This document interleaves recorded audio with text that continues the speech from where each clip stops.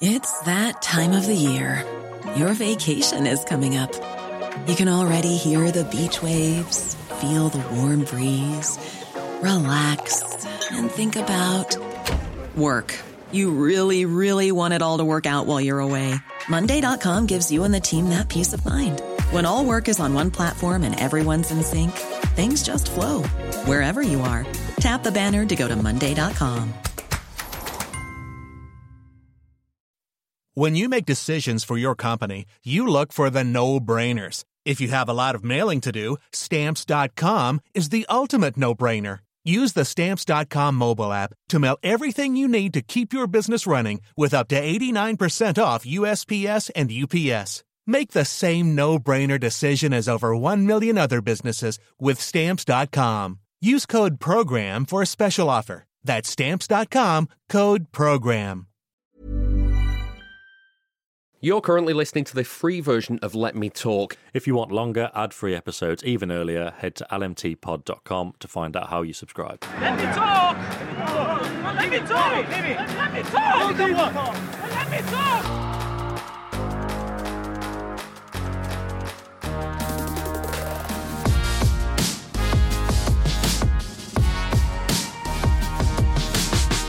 Hello and welcome to Let Me Talk Details, a respite from the weekly whirlwind of top-flight football. This is a space to break down the big picture topics and get into the details away from the game-by-game analysis. I'm David Mooney. With me, as ever, is the Athletic City correspondent Sam Lee. Hello. Hello. This show is a platform for you to get involved. We'd love to hear from you, so email hello@lmtpod.com if you've got any questions, thoughts or ponderings about City or football in general. The Gingerwig says, how would Pep get on managing a national side? I think this is really interesting, Sam, because I don't know how keen Guardiola is to do this. But at the same time, it's sort of like getting his ideas across in such small windows. Like, it'd be interesting to see how it all unfolds. Yeah, I mean, there's been a few questions about this. Obviously, earlier in the international break, he was linked with the England job, which, to be honest, I've not put any massive thought into it, and it's not really based on info. But I've always thought he's going to go and do the England job next. And he's been doing it by proxy for the last 6 years, hasn't he? Yeah. It's kind of not just getting all the best players into the team, but making everyone else play a kind of possession-based, patient. Well, it's not really patient, is it? Not to that level. But his kind of style of football, changing the game. Yeah, exactly, and that's why it makes sense. I mean, in terms of why the England stuff might make sense, I'm not sure how much work he's done with Southgate, but I think England have definitely worked together with City, and Southgate has worked together with City about how to create a culture. And if you actually think about, I mean, people are still kind of apathetic towards the England team, but it's generally better during tournaments. And at the Euros, when they got to the final, there was a big in fact, no, it was the World Cup in Russia.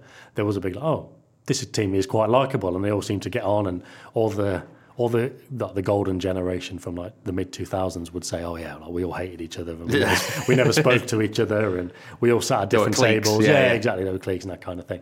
And now it's not like that. So that is like a big thing that Southgate's done, but also he's definitely got help from City / Guardiola there at some point. And the only thing with Guardiola specifically in that job is the timing. Now, if I had to put a bet on today, I reckon it'll be Guardiola to England and De Zerbi to City. But I don't know when that will be. But that we've talked about who replaces Pep in previous shows, and it's like I reckon everything changes in a year. Yeah, exactly, it does. But maybe there's not a year for it to change. Yeah, maybe it's just next summer. Guardiola's like, I won 4 in a row, won 2 Champions Leagues in a row. That's it. But then it's like, does he just go straight into another job, or is it like, do you go and enjoy life for a bit? Like, not just because you had a sabbatical before, but just because that was more necessary for a break. But it's like, do you want to just go and enjoy what you've done? What a long stint of amazing time he's had at City. But yeah, in terms of his suitability to it and whether it's England, and whether he wants to do it, I think he does. I'm sure he's talked about it, and I remember asking him about it because he's always said, when he's talked about other countries and stuff, he's always been very strong of the opinion, and this is why I think England makes sense.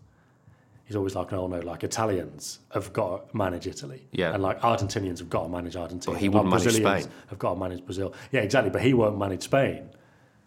Well, part of me thinks... Oh, would he? But Would part he? of me made me think, like, well, you can criticise me as much as you want. I do not care.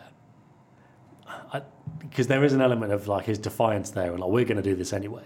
And like Luis Enrique had a very similar kind of friction with the press, but he was very stubborn and kind of did things his own way anyway. You kind of wonder if Guardiola would want to do that. But then part of the reason he stayed and extended his contract at City, and part of the reason he loves being there so much is obviously he's got all the support from the club, and it's all built towards what he's got. And he's got the players who are always, they're still following his ideas even now. Yeah. But like the press isn't that intrusive like it is in Spain. Like that genuinely is like a factor for him. Like it's not like he's going to press conferences and getting interrogated, and there's not like they're quite happy that there's loads of stuff that goes on that doesn't ever leak out, which is good for me, isn't it?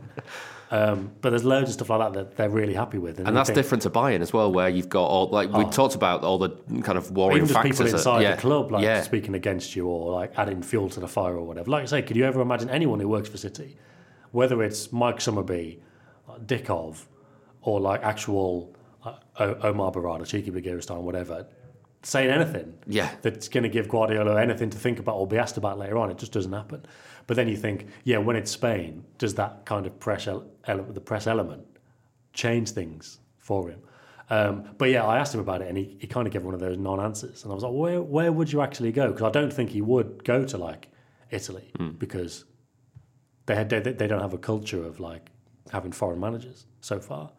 But obviously England, there's no culture where they have to be English. I think there was a story in 2013 that they rejected the opportunity to either hire him or speak to him because they wanted an English manager, and they went for Roy Hodgson instead, which is the most FA thing you've ever heard in your life, isn't it?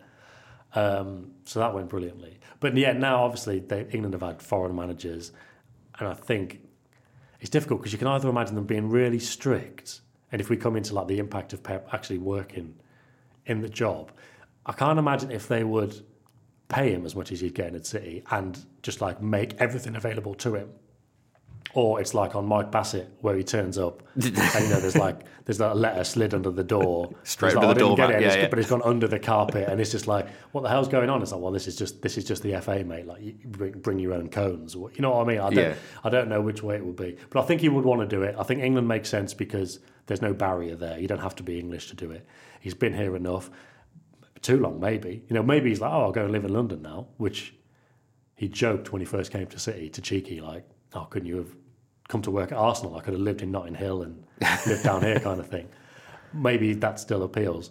But the other thing, before we even get into the ins and outs, is so when it gets to the end of the season, whether City are like doing particularly well in the Champions League or not, but it's normally like quarter-final time. Yeah.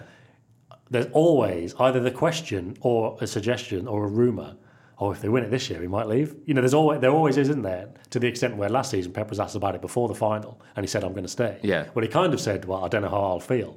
But then he was like, actually, I will stay. Don't make any headlines, please.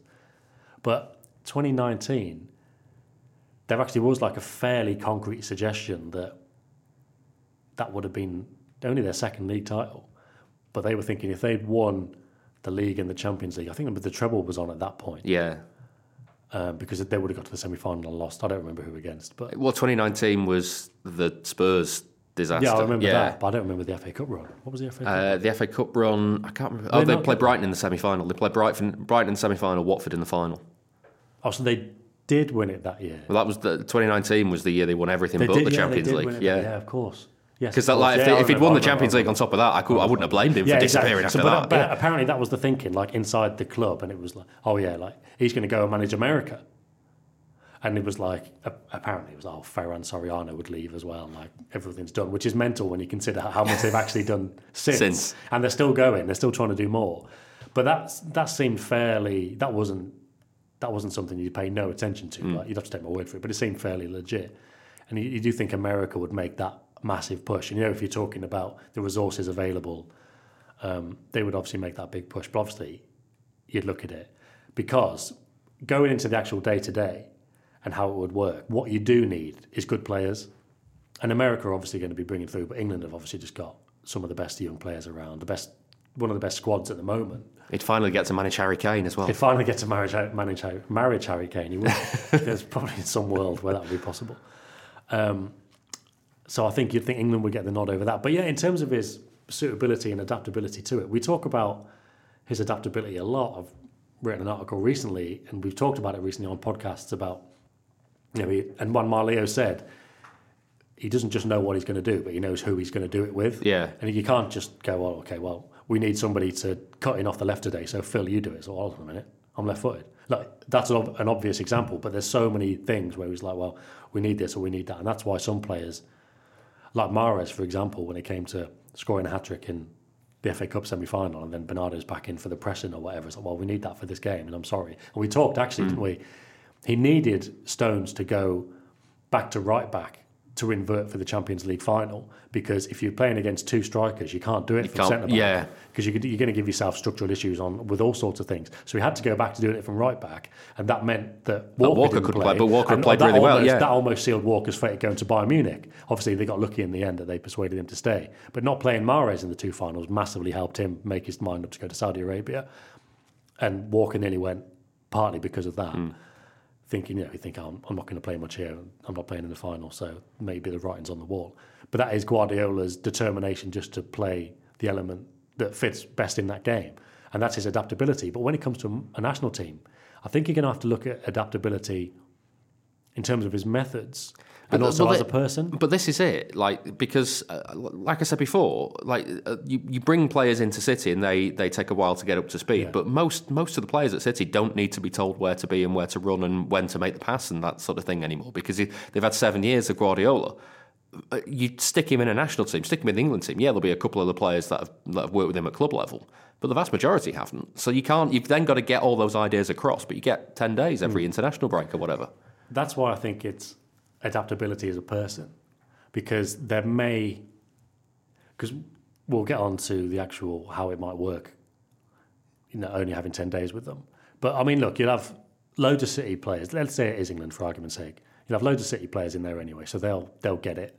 And you'll have enough players, like Arsenal players will get it, even if it's not exactly the same, they'll get it. And there's enough quality around. Arteta's of the Pep school anyway. Yeah, so exactly. But I mean, it wouldn't be so intense. You wouldn't be able to do it every day, and also you wouldn't be able to instill the same mentality. When they get to April, May, and you just think they're just so switched on here, it doesn't take care of itself. But you know what I mean? That mentality is there, and that was one of the big things Guardiola had to kind of instill coming into City. Now he's managed to do that, but every day over not 7 years, because it's been there for a while, hasn't it? But every day. But I think he's going to have to adjust his own standards. And it's almost like, we joke about when they're finding Haaland. It's like, you've got to find Haaland, but not now. Everything's got to be right. It's almost like he needs to keep his standards very high, obviously. But I think he needs to know that they're never going to be that high. They're never going to be as high as the standards he set at a club, because they can never be. Because you don't have that time working with them. They're not all your players. And you've basically got to do what you can do in that small amount of time. And that's when I think the adaptability might have come in terms of how he views the standards. And now I think he's changed as a person over the years, obviously, like everyone has. We talk about managers always change. Of course he has. He's learned more. He's experienced more. But in terms of the social media stuff, he never wanted to ever be a part of that and read stuff about it. But now he's I'm never going to change. Yeah, I'm never going to change what they say. So even if I hate it, I might as well look at it and see, and then I can take the piss out of it in a press conference later on or whatever. That's a kind of maturity in some sense. There might be that element of, they're not as good as I want them to be, but I can't drive myself mad thinking about it because they're never going to be. Then it's just about, I suppose, how difficult it must be when he obviously loves it. He obviously kind of works himself into the ground every day. But then once your time with those players is up, what are you doing? But the other, maybe that's the element of playing golf. Yeah, but the other. But then how much would he drive himself mad watching everything every day with no outlet, no players to actually speak to? I wonder when the first story would be, actually. Guardiola annoys manager X from Arsenal because he's been ringing up Saka to ask him about ideas when he's supposed to be focusing on something else. But you wonder how he would spend that time, whether he would actually be comfortable going, look, I'm quite comfortable in my job, going, well, I'll be busy at some point. I'm going to a Champions League game tonight. I can play golf in the morning. That's the balance. Yeah. But Guardiola, if he's not seeing them for 4 months, That He's like, that am window I comfortable where doing bugger all for like a bit, or Yeah. am I just in an office still for like 12 hours a day working Thinking. things out, but just thinking, and there's no time on the grass. yeah. That'll be difficult. Yeah, it's that spell as well of what's the international breaks. It's like November to February before you like. There's a good Christmas. I mean, he can finally have a Christmas with his family, but like, what else? Well, that's the thing. If he could manage the time off, and go, well, I don't feel like I'm letting anybody down. I don't feel like I'm letting myself or the players down. I can, because he's going to Barcelona for like 2 days, isn't he? Yeah. So if he can do that for a week, 2 weeks, and that's presumably part of any. I suppose that also helps if it's a shootout between England and America. Probably could have phrased that better. England could at least say, well, you can fly to Barcelona, no problem. But obviously, if you're in America, Not as the easy, whole family go, but they've had that in Manchester and they've kind of moved back to Barcelona, so it's not as easy. Yeah. But yeah, if he can go, well, everyone's happy with me having 2 weeks in Barcelona. I'm happy with me having 2 weeks in Barcelona. Maybe it works perfectly. The other aspect to this is, the critics. The Guardiola critics are, why does it go and manage a team lower down the pyramid, or why does it like all that sort of stuff? He buys his way out of problems. Can't do that with the national team. You've got what you've got, and that's it. Yeah, but then, like we've already said, England have got some of the best players in the world and the best young players. So they'd still make that case. Oh, he's gone to like one of the argument would still be. But there's nobody out there who will say that you look at the England national team and we agree they've got some of the best players, but there's nobody out there saying that he's picked an easy job. Mate, there are easier national teams. He hadn't even won a title at City, but he was obviously on the way to it in the second season. And I saw people saying, oh, well, obviously the big battle then was him and Mourinho. And they're like, oh, well, look at the players he inherited at City compared to what Mourinho got. And obviously all the ones they listed for United were players who were playing shit because Mourinho was the manager.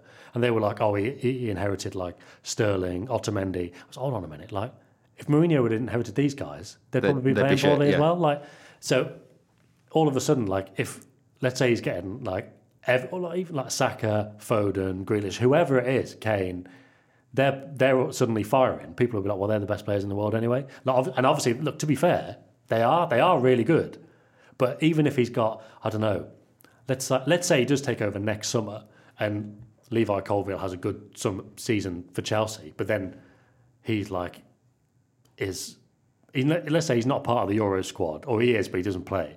But then he features really well for 2 years under Pep. They win the World Cup or the Euros or something, and Colville's amazing. They're like, oh yeah, well, everyone knew he was going to be good. It's like, well, is it not because of the manager you've got? Yeah. I do think there's that. The other side of the criticism, which is very funny, England going out and losing games in national tournaments, not so much now actually, because after the Euros when they lost the final, it was like everyone just swept it under the rug and never talked about it again. I don't remember there being any kind of inquest. I mean, there was no over-the-top, this guy's got to go, like there would have been in the 90s or even 10, 15 years ago.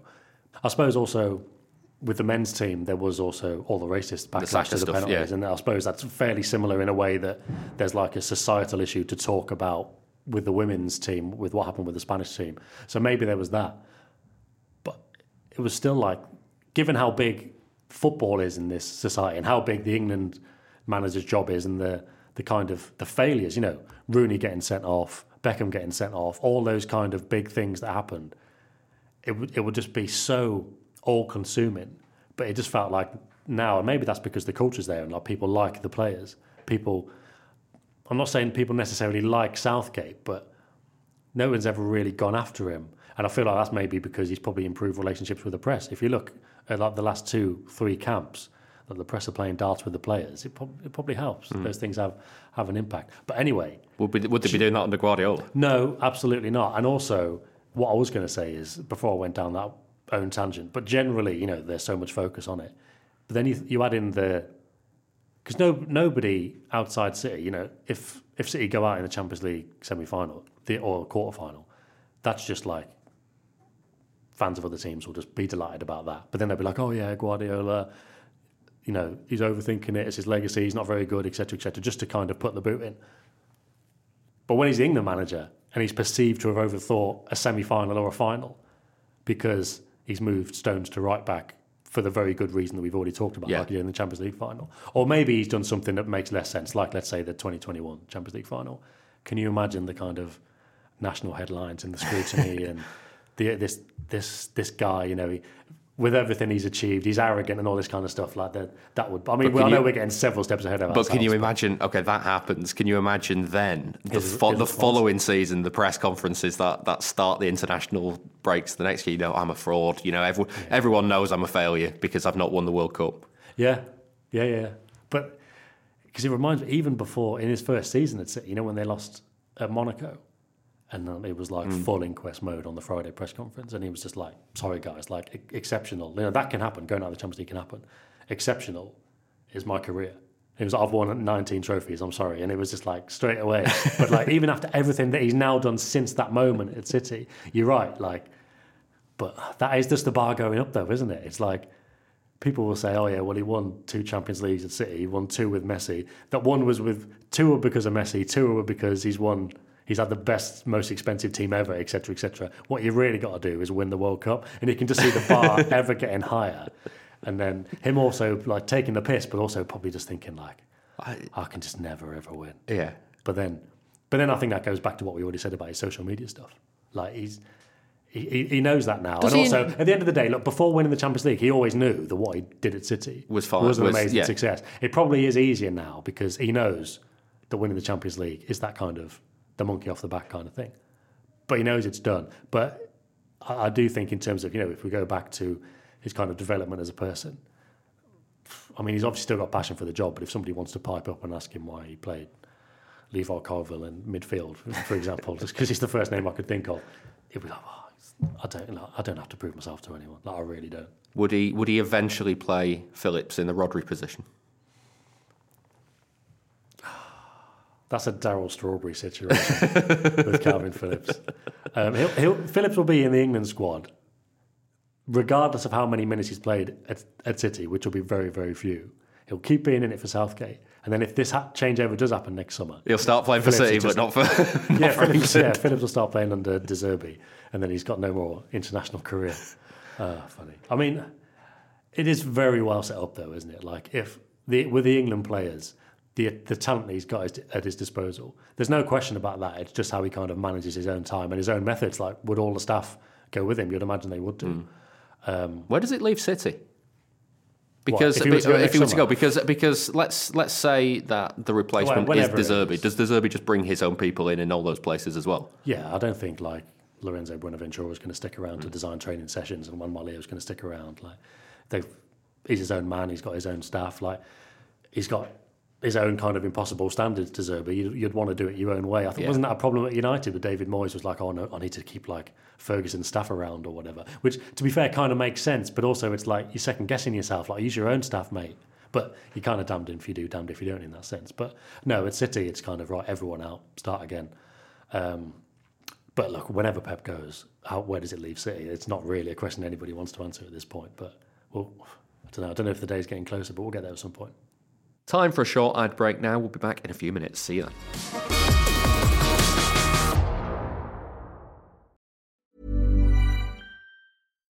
Why don't more infant formula companies use organic, grass-fed whole milk instead of skim? Why don't more infant formula companies use the latest breast milk science? Why don't more infant formula companies run their own clinical trials? Why don't more infant formula companies use more of the proteins found in breast milk? Why don't more infant formula companies have their own factories instead of outsourcing their manufacturing? We wondered the same thing. So we made ByHeart, a better formula for formula. Learn more at byheart.com.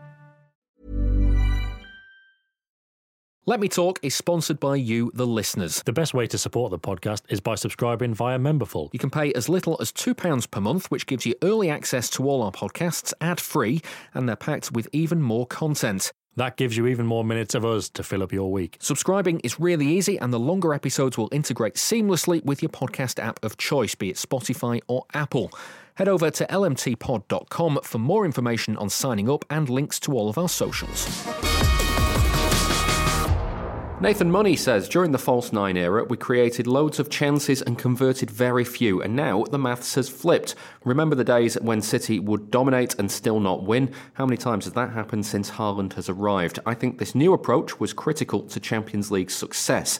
The massively improved defence also allows us to produce fewer chances, knowing that we can prevent and stop the opposition's chances better than we ever have. I think many of the fans may be stuck in a 2021 mindset, while the club have entered a new era of approach and ability. Perhaps I'm in the minority, but I wanted to get your thoughts and share a perspective that I haven't seen discussed. Yeah, I mean, I'd be interested in knowing what the kind of stuck in the past mindset is. I try not to actually write stuff and talk about stuff on here that I've seen on Twitter, just because, it might only be a handful of people. But I haven't really picked up on anything where I felt City have moved on, let it go. I feel like people kind of understand where they're at now.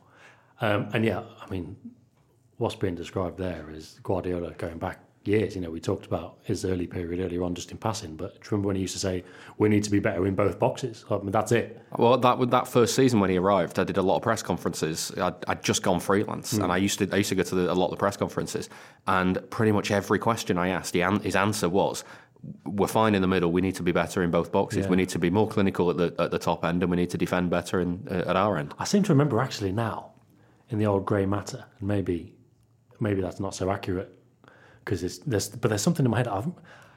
Obviously, we know his kind of history with Aguero, and it was kind of effort and all that kind of stuff. And like I've always said, fair play to Aguero because he did everything that was asked of him. He could have just said, "Well, I'm off. Mate, I score loads of goals, mate." But I think he was a bit annoyed that he wasn't that clinical in those first couple of seasons. But again, maybe, if Haaland's the bar now, then kind of helps to expect that you can get better. But no, I mean, if you're looking back now, you'd never think there was a problem with Aguero's finishing. But obviously, there were times in that season when they did struggle. But yeah, stronger in both boxes. If there's a game that best sums that up, there's probably a few actually. So get thinking while I waffle. But I'm thinking Bayern Munich at home. Champions League final. I'm not thinking Champions League final. Couple of chances at best for City, scored them. Yeah, quite a few chances for Inter. That, but I mean, was Rodri shot even in the box? It was in the box, wasn't it? But I'm thinking forwards for a start, scoring goals, or Haaland particularly. Yeah. I mean, I do. I was thinking down the line of not creating much but being solid. Yeah, I do take that point. Well, I was thinking of literally stronger in both boxes, although now I'm struggling to think of any of the goals against Bayern Munich. Was in terms of like individual defensive action. You think of that Diaz block in the first half from Gnabry, was it? Yeah. One of the bang it on Instagram blocks. That's a great example, but he was amazing in that game. So was Ake. I mean, they're all good, but those two in particular were amazing. But then obviously City, they didn't play particularly well. They didn't dominate the game. Bayern could have had a few goals, but City kept it out. I think Ederson made a couple of good saves, and obviously City were very clinical as well. I mean, Rodri, again, it wasn't really clinical in both boxes, was it? Because Rodri shot me it in from outside the box on his weaker foot. Yeah, but there was definitely So I can't really poo-poo the Champions League final one because at least that was actually in the box. Fair enough. But to counter that, I've just had a thought that I remembered watching during the pandemic. So we had to watch from home, and I remember watching. It may have been the PSG home leg before I lost signal and couldn't watch the rest of the game. There was an incident where I think someone gave the ball away in City's half. And it was Diaz, I can't remember who played centre-back with him that day, and Zinchenko, one by one, slid to block the shot. Yeah. And the player, the forward took it wider again, and somebody else slid. I remember that. And then I think Zinchenko got it behind in the end for a corner. And there was like a three-way high-five that went on after it. Just because it was like, we're defending sort of thing. Am I mixing that when...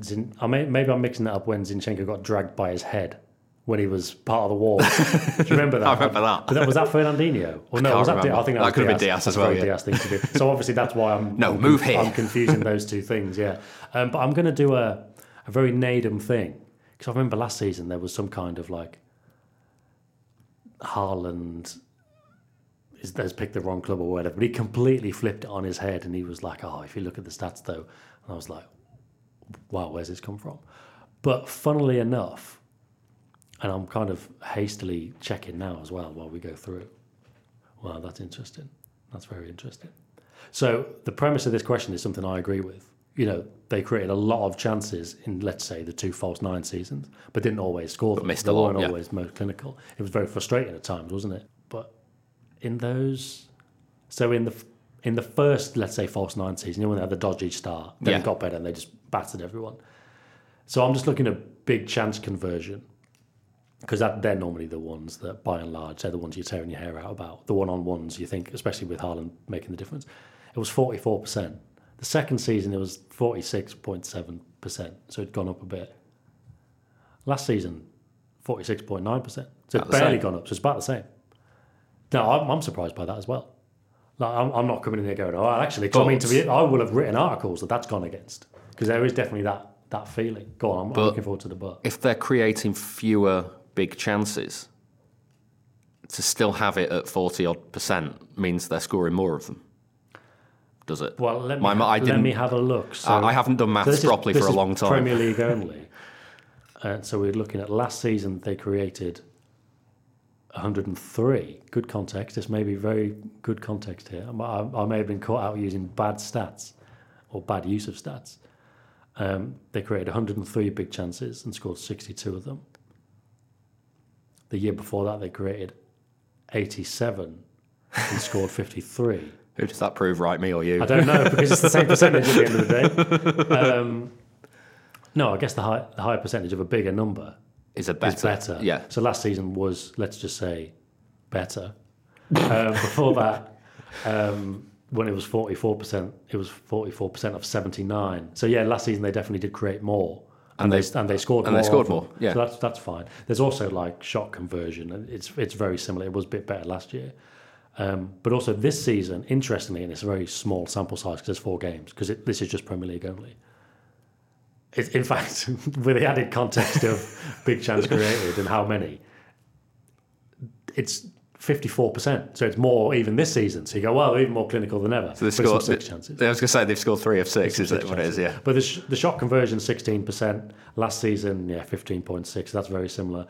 Before in the 2 seasons, it was like 13.8. So there's a bit of an uptick. So that does kind of make sense with what we would imagine. But I had those stats ready to go. But when we mentioned, because I didn't expect to go all the way back to the first season, so I hastily got those up. In Guardiola's first season, it was 52% conversion rate from 76. So again, it's not like it's as many as last season, but not terrible. And the 100-point season was 51% from 95. That's probably getting on towards their best. Their best, yeah. But obviously they didn't have any problems in that second season. That second season is the best season that anyone's ever had in English football. So, but it's interesting to look at it in that sense. So maybe the attack hasn't changed that much, but the defence has. Well, Guardiola said, because Guardiola always said the big difference was that, and it was always important to notice or take note of the questions he was asked when he made that point, because a lot of it was in the context of City doing well, whether they were preparing for the Champions League final or the semi-final or even the quarter-final or whatever, a big game against Arsenal, the questions would be about Haaland. And increasingly towards the end, maybe after that Bayern Munich game onwards, he would say the defence. He would mention the defence. And then before the Champions League final, he did an interview with Thierry Henry for CBS in America, I think CBS. And then after the game, he was pitch side with them. And Peter Schmeichel said, obviously they'd won it then, the treble was done. He was like, what's the big difference? And before and after the game, he said the defenders. So obviously Haaland is a massive difference, but I think I'm going to agree, but am I just agreeing because that's what he says? And normally that's the safest thing to do. But I think I do agree with that. Haaland obviously has made a big difference. And it is a big difference. It's not like, actually, if you look, it's the defence that's done it. But the defence has been right there as well. And if you look at everyone putting that shift in, and like you say, Champions League final, the goals that could have been. Like Guardiola during the summer, it was that classic quotes get taken out of context. Everyone tries to make out he's being a dick when he isn't. Look, there's plenty of times when he's being a dick and he knows he's being a dick and he does it on purpose. But there was that comment, it was the classic during the summer, he's at a golf day, there's a million Spanish reporters around him with microphones asking him questions. And he did oh, well, I'm champion of Europe, or we're champions of Europe because a striker missed from 5 yards. And everyone thought he was like taking the piss out of Lukaku. But what he means is, you're all saying I'm a genius. If Lukaku scores that, he should have scored that, or could have scored that, or maybe it come off Diaz's head after the rebound from Ederson and it had gone in. It's extra time, they lose in extra time or whatever. We're not saying he's a genius, we're saying he's a failure. That was the point he was making. But then, like, everyone's like, oh, he's like dragging Lukaku or whatever. It's like, he's not. That's just like how that's just how he is, isn't he? And actually, when they've got their first Champions League game, which is coming up soon, I would like to know, I mean, to be fair, I could probably ask somebody in the meantime, but I'd like to know what Guardiola actually says. I want to know how much he's analysed that game, the final. Or if he's just gone, not just let the players enjoy, because the players would have gone, that was it, and even if they were still there, they weren't in any position to have a team meeting, were they? They were battered. And Guardiola himself, like, he was drained after the final, like, he wasn't really part of the party. He was there for a bit with his family, just knackered, went to bed. I think he said I can't remember what he said. I think he said he slept absolutely perfectly, like, just done, just drained, that was it. But I wonder at what point he would have watched that game, because I'm sure he has, but then I wonder at what point he's spoken to the players about it. Because in pre-season, do you just talk about, okay, this is what we need to do, and the message is more about, because when we spoke to the players in pre-season, Ake was like, he's talked to us about tracking back, because when you got the ball, everything can go well and you're playing the passes, but when it's not going well and you need to run, if you drop that split second, that's when you start having more problems. And I think that was probably the root of the 1920 season, when they had all those problems on the counter-attack, and obviously you drop poor old Rodri into that, everyone knowing he's going to need time to adapt. And they're like, actually, do you want to deal with more counter-attacks than ever? Because just going by what Guardiola and some of the players have said, complacency did set in a bit. So I wonder if Guardiola's message for pre-season was just about that, or whether he did say, actually, lads, let's have a look at this Champions League final, because this wasn't good, this wasn't good, this wasn't good. But then you could probably say that about any game. And is it worth going back to any game from last season and doing that, or do they know? So it'd be quite interesting to see what he says. But in terms of this, I mean, I don't know what the outdated mindset would be. Again, we talked about Guardiola kind of adjusting his own expectations if he were to become an international manager. Did he kind of think last season, and I think the answer to this is no, but did he think, okay, we are going to have less control of games now because we've got Haaland in here, and he can't help link up. And then only came when Stones came. But was he thinking, we can't have the control, but at least we're still scoring goals and winning? But they weren't playing well, were they either? So he can't have been happy with it. I think the difference is he may have thought, now we've got Haaland, we will have less control of games. And I think his answer to that is, how do I have more control of the game? I don't think it's accept it, let's deal with it. I think it's, let's see what we can do to change it to combat that. But then I wonder, when it gets to like that Bayern Munich game, because he talked about it a lot, didn't he? Like, he said it wasn't a 4-1 tie. He said it could have been much closer. He made a point of that a lot in this kind of, in that similar context of, you all praise me, but, this wasn't a fair reflection of the game. And I think there's probably an element of, there's definitely an element of, we need to tighten this up even more. But then it's interesting how this season's gone so far, when he hasn't got hardly any of those players to control games. And like we saw at Burnley right from the start, he just went, okay, well, this is going to be open, so let's just get everyone on. Haaland, Foden, Alvarez, De Bruyne, let's just crack on and embrace it. That's fine, because I think he knows you can't really control that game, so you just embrace it. And they've got players now who can do it, which I asked him about last season, and he was like, yeah, it's fine, we can do that. But then it's like the games when you can control them and need to control them, like Fulham, for example, he would have been tearing his hair out. Well, he wouldn't, but yeah. But he would have been very exasperated with that because they weren't controlling it. But then if you go back to the Sheffield United game, they were controlling it. It was fine. Very happy with how that was. And again, as Wanmar said after the game was a lot closer to what they wanted than the scoreline suggested. And what you've got to look at when you're analysing City really is, what is it they want? Was it that? And then after that, you look at the score, because look, if it's April and they've got Liverpool or Arsenal breathing down their necks and they play an amazing game and they lose, it's probably not the most important thing how they actually played. But if you're judging if they played well or not, that's the key to it. That builds into this idea of... And it should do, to be fair. They will still feel like, well, we played the game and you can hold your hands up, that's football. But how we analyse it is different because, if they lose a key game in April, May, then you're not thinking, oh, well, they did actually play quite well. Everyone's tearing their hair out. But that also builds into the idea of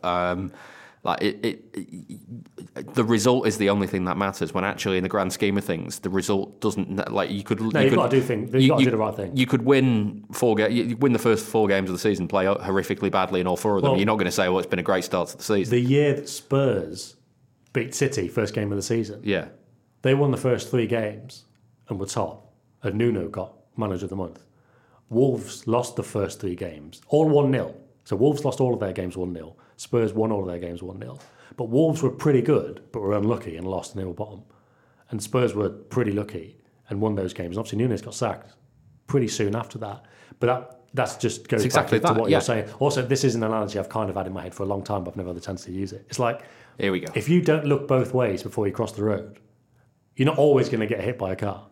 A lot of the times you will be able to cross that road, but it's not the best preparation. You can't. That's not a recipe for staying alive / winning football matches. But you are statistically much more likely to get hit by a car if you don't look both ways. And what Guardiola does is look both ways 50 times, and that ensures he's doing the right things, and you are safer.